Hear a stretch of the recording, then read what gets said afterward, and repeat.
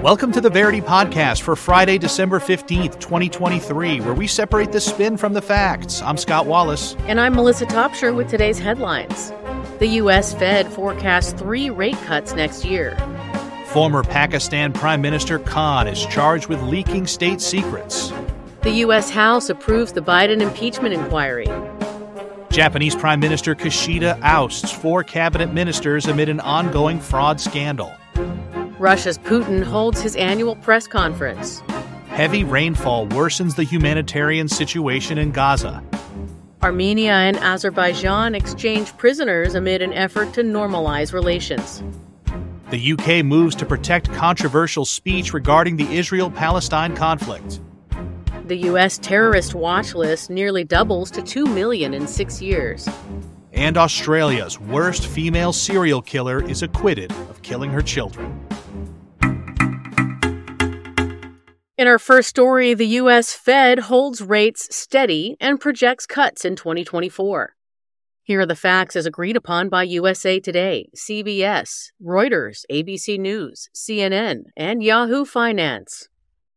The U.S. Federal Reserve on Wednesday announced for the third straight time that it wouldn't be changing its key short-term interest rate from its 22-year high of 5.25 to 5.5%.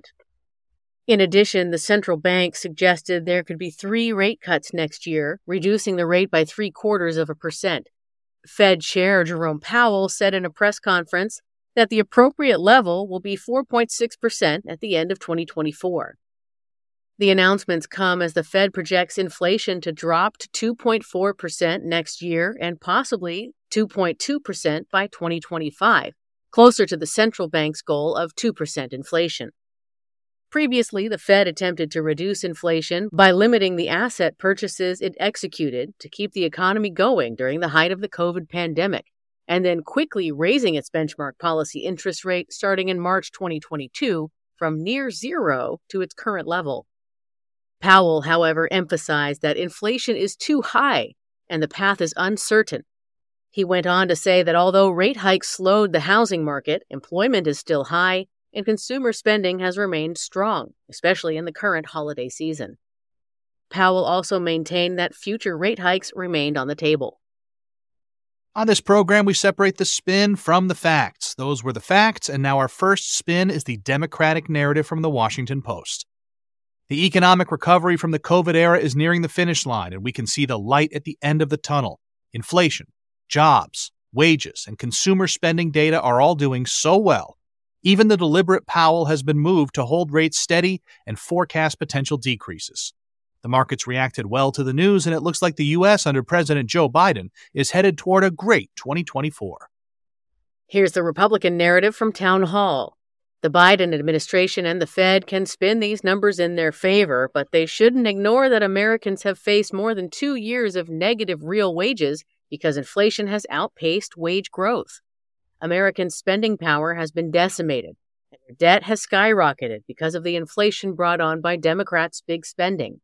We can't trust the current regime to truly get the economy rolling. And from time to time, we have statistics-based nerd narratives brought to us by the Metaculus prediction community. They say there's a 45% chance that the U.S. will enter a recession before 2025.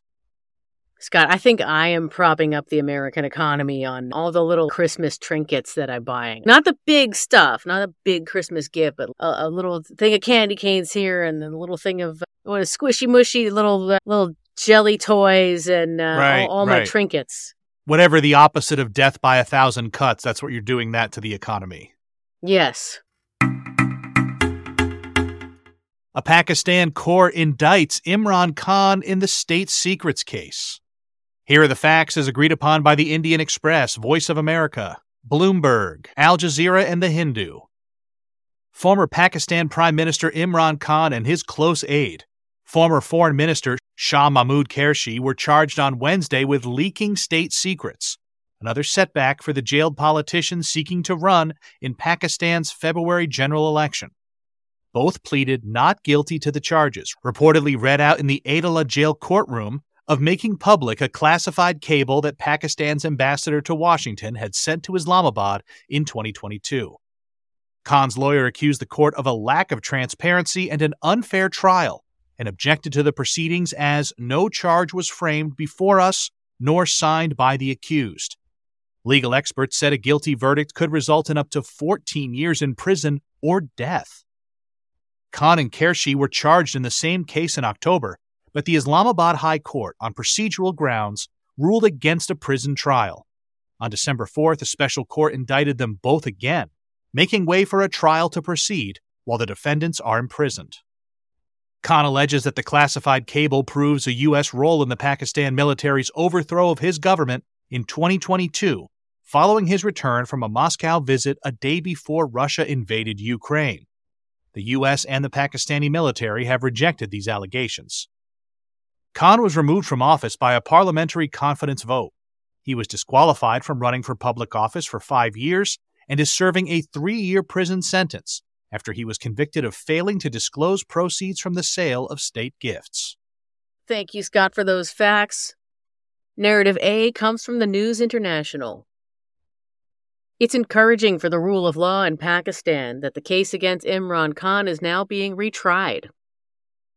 The former prime minister, who claims to be a victim of U.S. conspiracy, exploited an unoffensive secret cable to fabricate a narrative against the opposition parties and state institutions.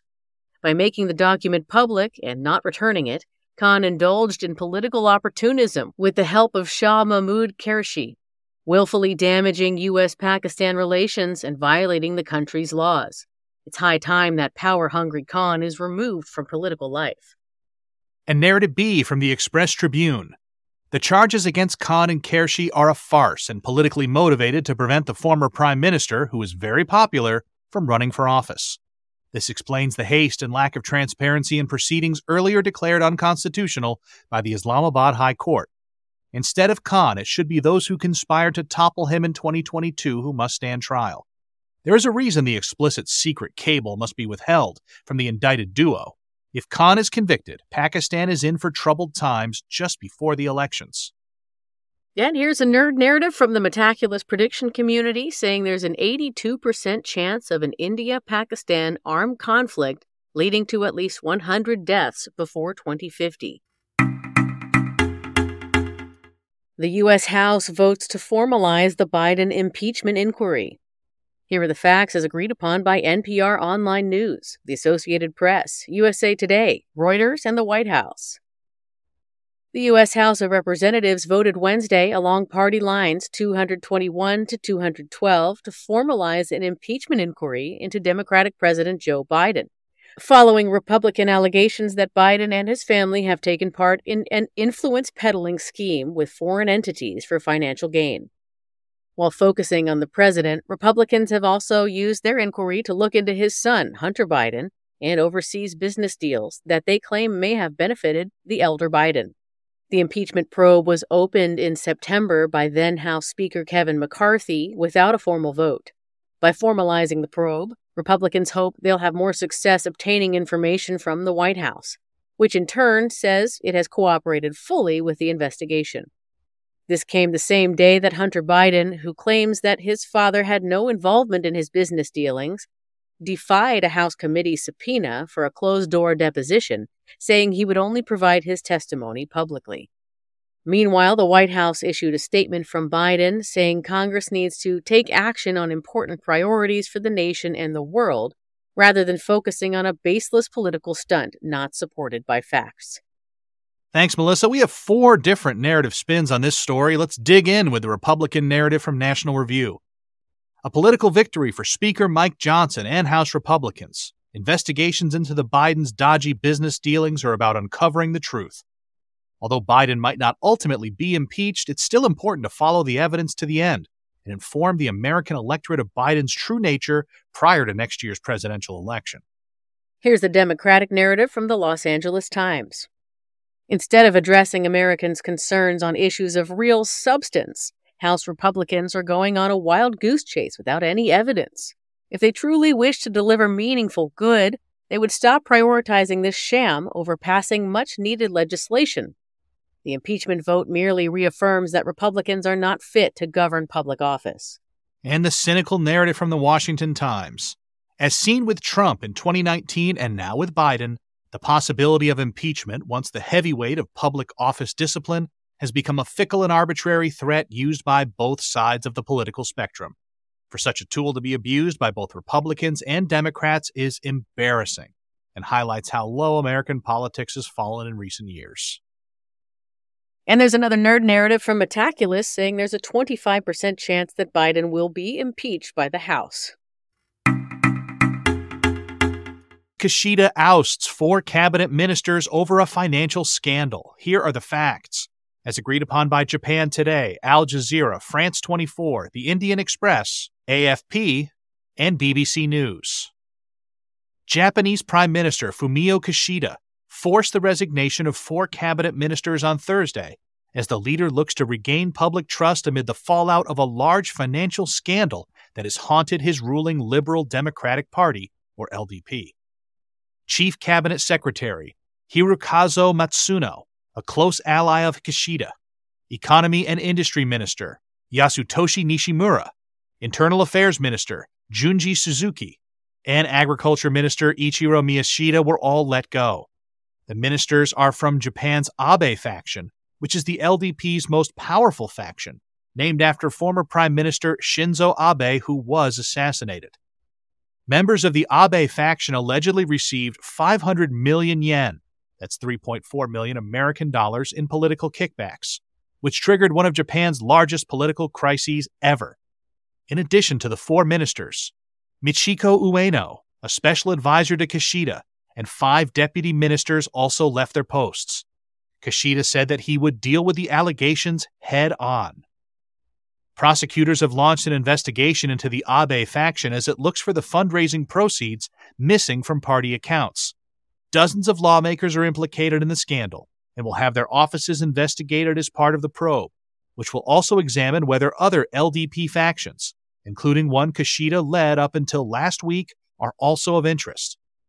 Former Prime Minister Abe led his namesake faction until his assassination last year, and his faction has led the politically diverse LDP, which has governed Japan for decades with little interruption.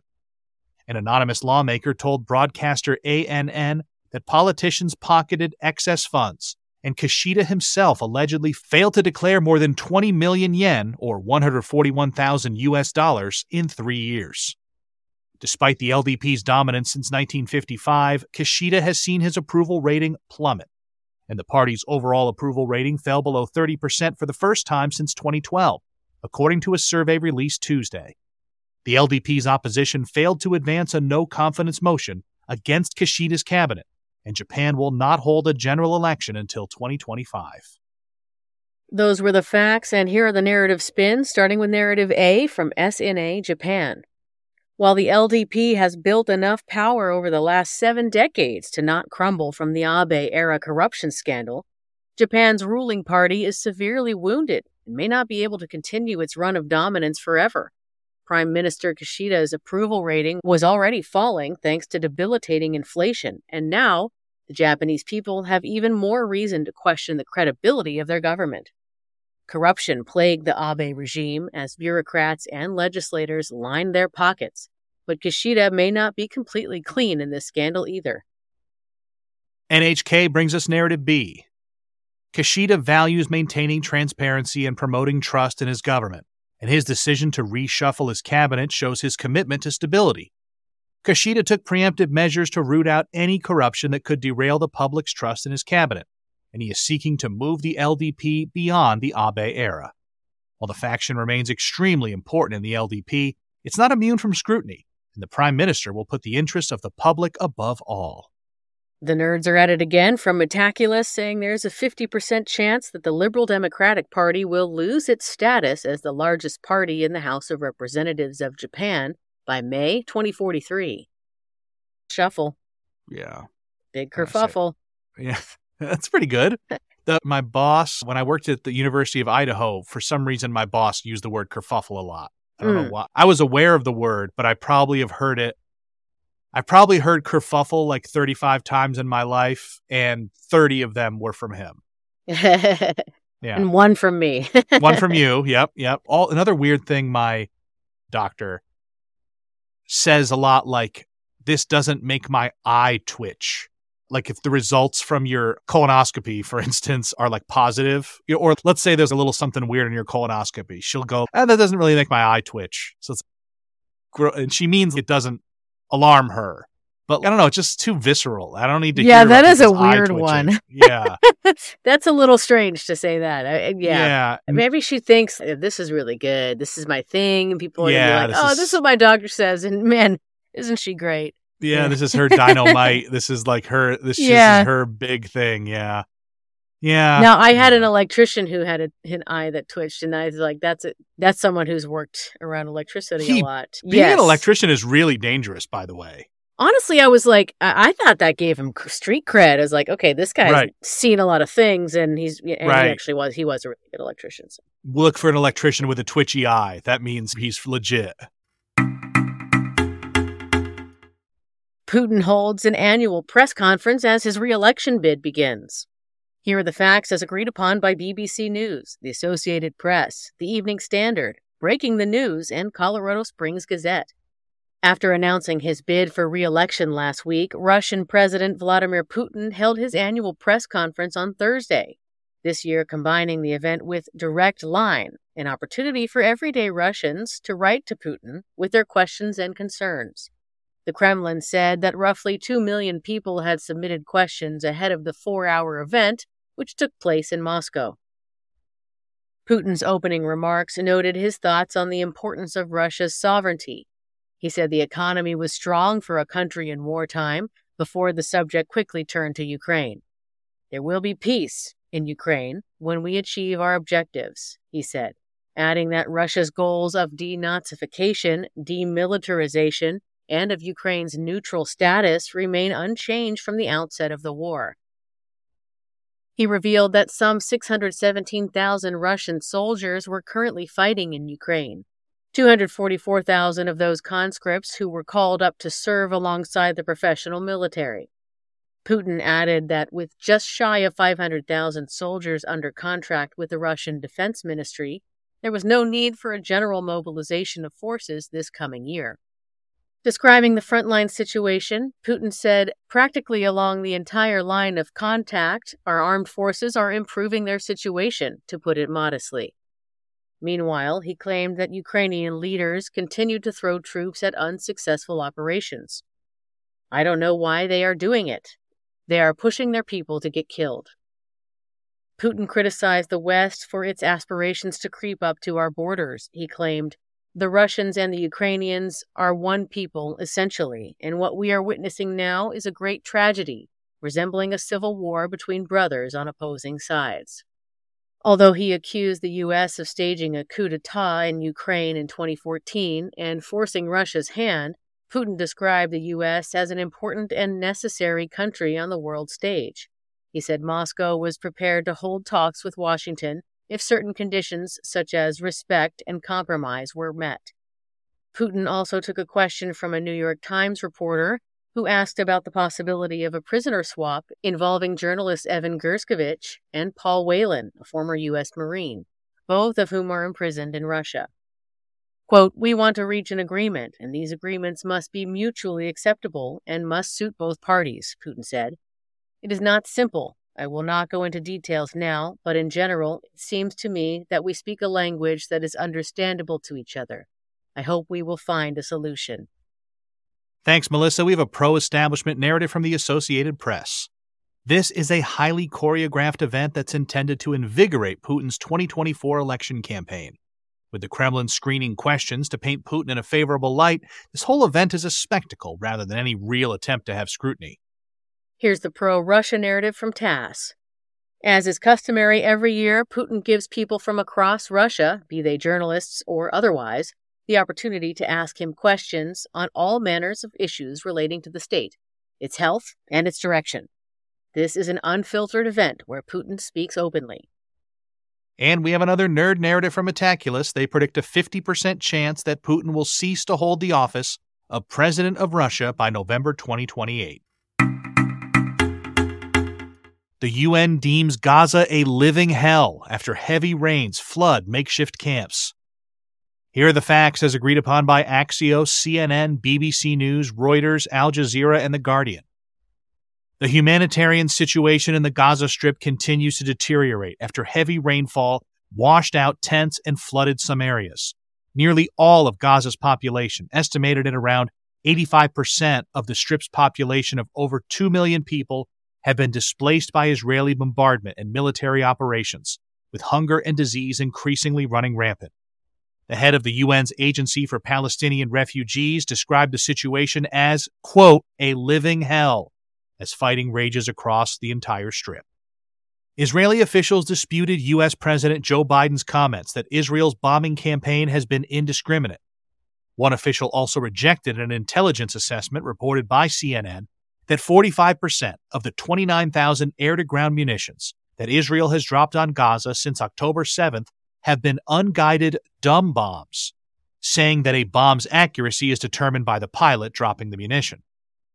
U.S. National Security Advisor Jake Sullivan is expected in Israel on Thursday after traveling to Saudi Arabia to speak with the country's Crown Prince Mohammed bin Salman about regional security, attacks in the Red Sea by Yemen's Houthi rebels, and the possibility of normalizing relations between Saudi Arabia and Israel. In Israel, Sullivan will meet with Israeli Prime Minister Benjamin Netanyahu and top military leaders to conduct extremely serious conversations and work on reducing civilian casualties as well as the return of hostages. According to two U.S. officials, the Biden administration is again delaying the licenses for selling more than 20,000 U.S.-made rifles to Israel due to concerns regarding Israeli settler attacks against Palestinian civilians in the West Bank. The U.S. Department of State sent the rifles for another review before being delivered to Israel, as the Biden administration believes that Israel is not doing enough to tackle settler violence.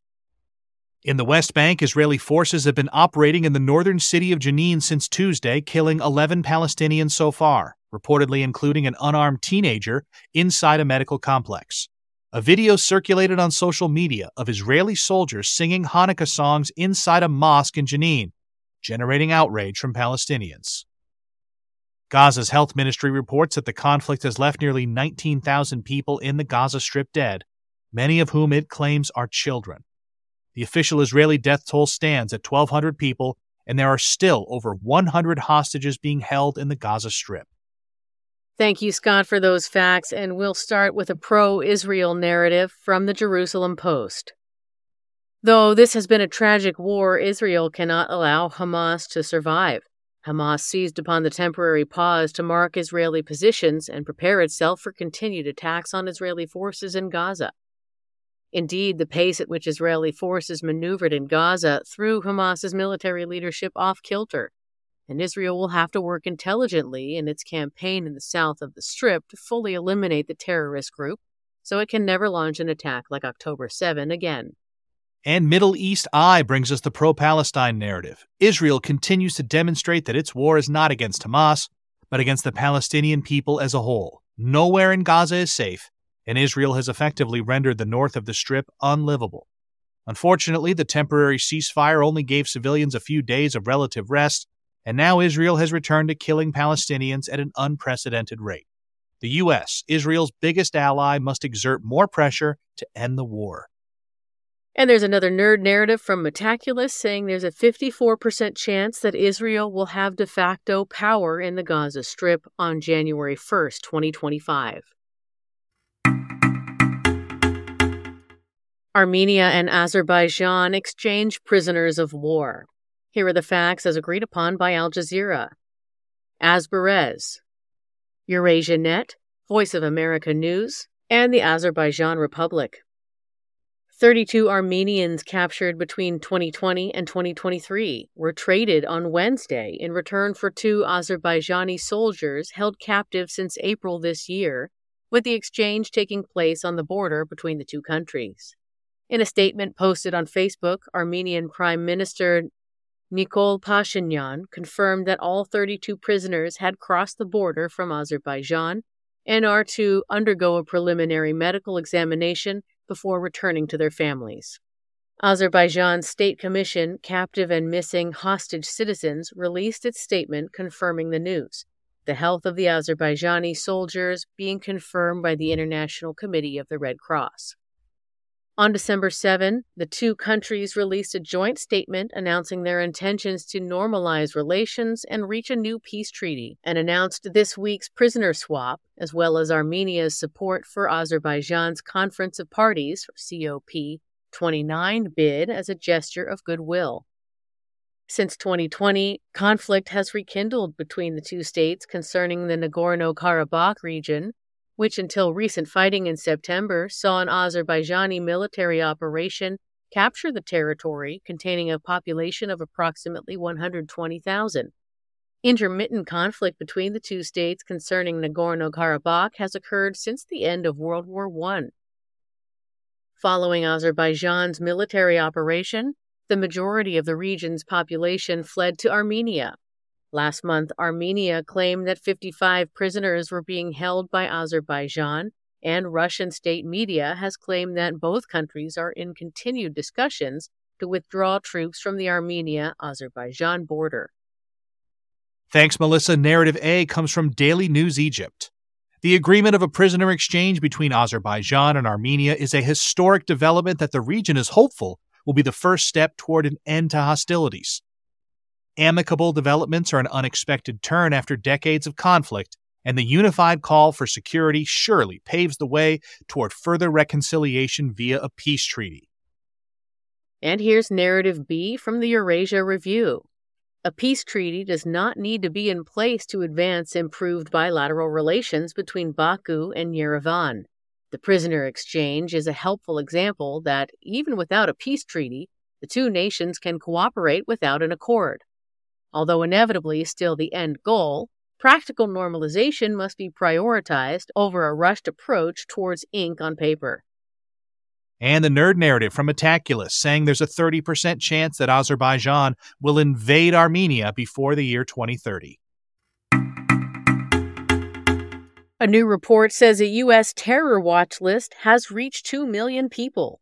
Here are the facts as agreed upon by CBS, Newsmax, and WCBM Radio. A new CBS Reports investigation has found that the FBI's Terrorist Screening Dataset, or TSD, now includes roughly 2 million individuals, up from 120,000 in 2003 and 1.16 million in 2017. FBI policy states there must be reasonable suspicion to place someone on the list, though it doesn't specify what those suspicions are and will neither confirm nor deny names on the list. According to a 4-decade veteran intelligence worker, Russ Travers, a name on the list doesn't mean they're a terrorist, but rather that this person needs a closer look. Monty Hawkins, who has been a member of the National Security Council since 9/11, stated that a vast majority of those on the list are not U.S. citizens or legal residents. Other national security officials, meanwhile, told CBS that some people on the TSD should be removed due to reasons such as death or mistaken identity. However, they added that auditing every file on the list is unrealistic due to a staff shortfall. The report, which followed an extensive review of court records, government documents, and over a dozen interviews with current and former intelligence leaders, does show that thousands of Americans are on the list.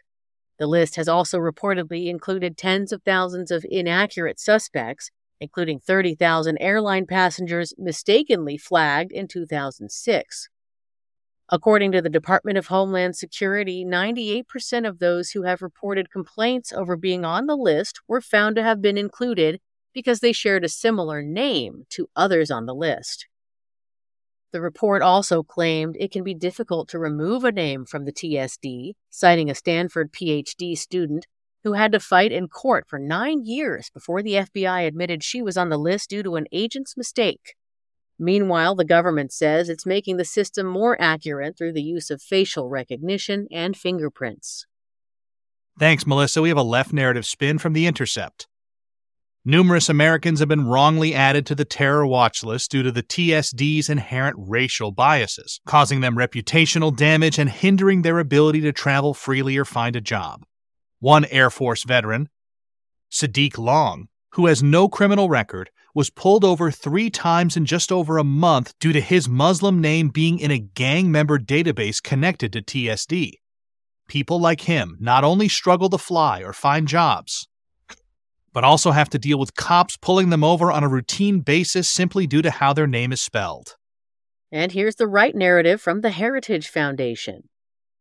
The terror watch list is certainly flawed, but not for the reasons the liberal media would tell you. The real issue at hand is that the FBI continually flags actual criminals, investigates them, and then lets them loose to commit their crimes. This happened in 2016 after Omar Mateen, the Orlando, Florida mass shooter, who was investigated 2 times before being let loose into the public to freely purchase weapons. Mateen had been on the list but was taken off for murky reasons. If there was a rash of Highland Scottish terrorism, I would be on that watch list because of my very common name. That's just the way that is. Yeah. So that's interesting. It feels like there should be a little more nuance in the watch list than just what someone's name is. Yeah, feels but like it's just getting so big, and they're so short on staff that they're like, we're not going to remove any of those dead people from the watch list because we don't have time. We're understaffed. You and I have a story spreadsheet that we work off of, and that thing's getting pretty long. I don't want to clean it up. Do you? Imagine if it had 2 million old stale stories. Oh God! Hopefully someday it will. We don't have to be the ones to fix it. Yeah, let's just foist delete that everything. On somebody else. Yes, somebody really likes doing that. So I get the impulse not to fix the list, but it's not good enough. The UK will protect provocative university speech surrounding Israel and Palestine. Here are the facts as agreed upon by The Guardian, The Wellesley News, and The Telegraph. Arif Ahmed, the UK's new Director of Freedom of Speech and Academic Freedom within the Office for Students, or OFS, has announced that students will be allowed to make controversial statements regarding the Israel-Palestine conflict, with colleges and universities facing fines for restricting such speech. Allowable rhetoric includes supporting a global intifada against Israel and slogans like "From the River to the Sea." Ahmed clarified, however, that speech related to illegal harassment, stirring up racial hatred, or calls for genocide would not be acceptable under any circumstances. The revised speech code published Thursday comes after a group of Oxford professors filed a motion to the local university college union calling for intifada until victory. The motion was canceled by the university over legal fears. Under the new protection, students will be able to file complaints if they feel they've been penalized for exercising free speech, and they will also cover visiting speakers whose invitations are canceled.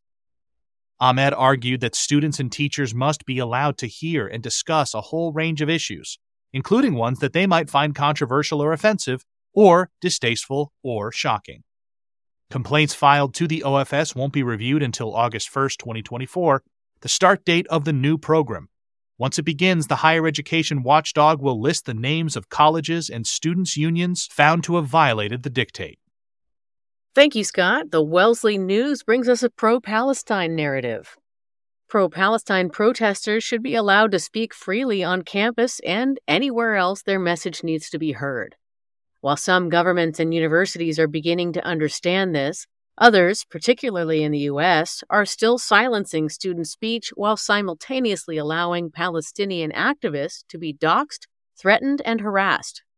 The real issue at hand here is Israel's brutal treatment of Palestinians, a debate our institutions aren't allowing to happen, and pro-Palestinian speech is often unfairly conflated with hate speech.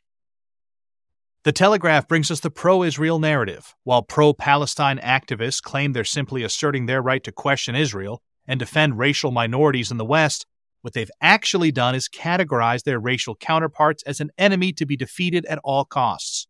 This has led Hamas sympathizers under the protection of today's polarized political climate to live peacefully in cities like London, while Jews face the worst attack on their people since the Holocaust. Anti-Semitic speech can never be tolerated under any circumstances.